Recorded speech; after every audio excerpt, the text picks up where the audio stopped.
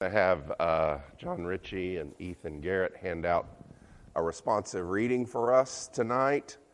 This whole month, Jeremy and I have been on Sunday evenings thinking about how do you tell your good news.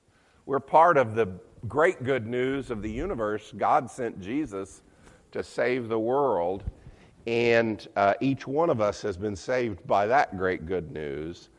And each one of us has come to be Christians. Each one of us also continues to live in the power that Jesus Christ has unleashed on the world. And over the past 3 weeks, we've done various exercises to kind of help us to understand that. And we've heard stories about prayers that have been answered and trials that have been overcome and temptations that have been resisted. In our little conversations and in our big conversations. And every one of those stories where Jesus Christ comes to give us strength is a part of the good news that we tell the world as we give our testimony, as we give our witness to who Jesus Christ is and to what he's done in our life. And so as each one of us goes about our lives and we remember to thank God for the good things that he's done for us, we remember to be grateful to him, that will train us also for our lips to say these things about what Jesus has done for us when we talk to those around us.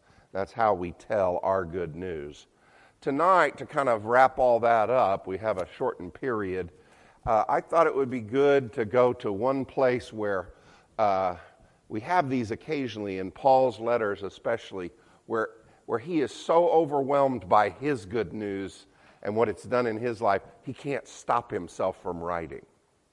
Paul was really good with words, but sometimes I can just imagine how awful it would have been to be his secretary. He had people that had to take his words down, and I just don't know how they possibly kept up with him in some of these situations. It seems like this is just Paul bursting out if it was in the Old Testament, we would call this a psalm.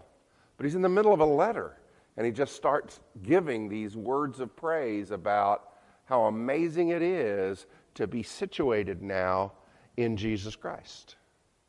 And how secure it is, no matter what the world does, no matter what the rest of the universe does. The entire universe is no match for the security of Jesus Christ. So the way I want to do this, and I neglected to get a sheet for myself. Are there any extra sheets at all? No. I want you guys to have one. I'll read it right out of the Bible. How's that? So what I want, there's an extra one? No kidding? Thank you. So what I want is for this side over here, we'll divide it right here at the Red Sea. So this side over here, read the italics part, and this side over here, read the boldface part, and then at the very end, we'll all read the all caps. Okay? So y'all ready? What then shall we say in response to these things? If God is for us, who can be against us? He who did not spare his own son, but gave him up for us all. How will he not also, along with him, graciously give us all things?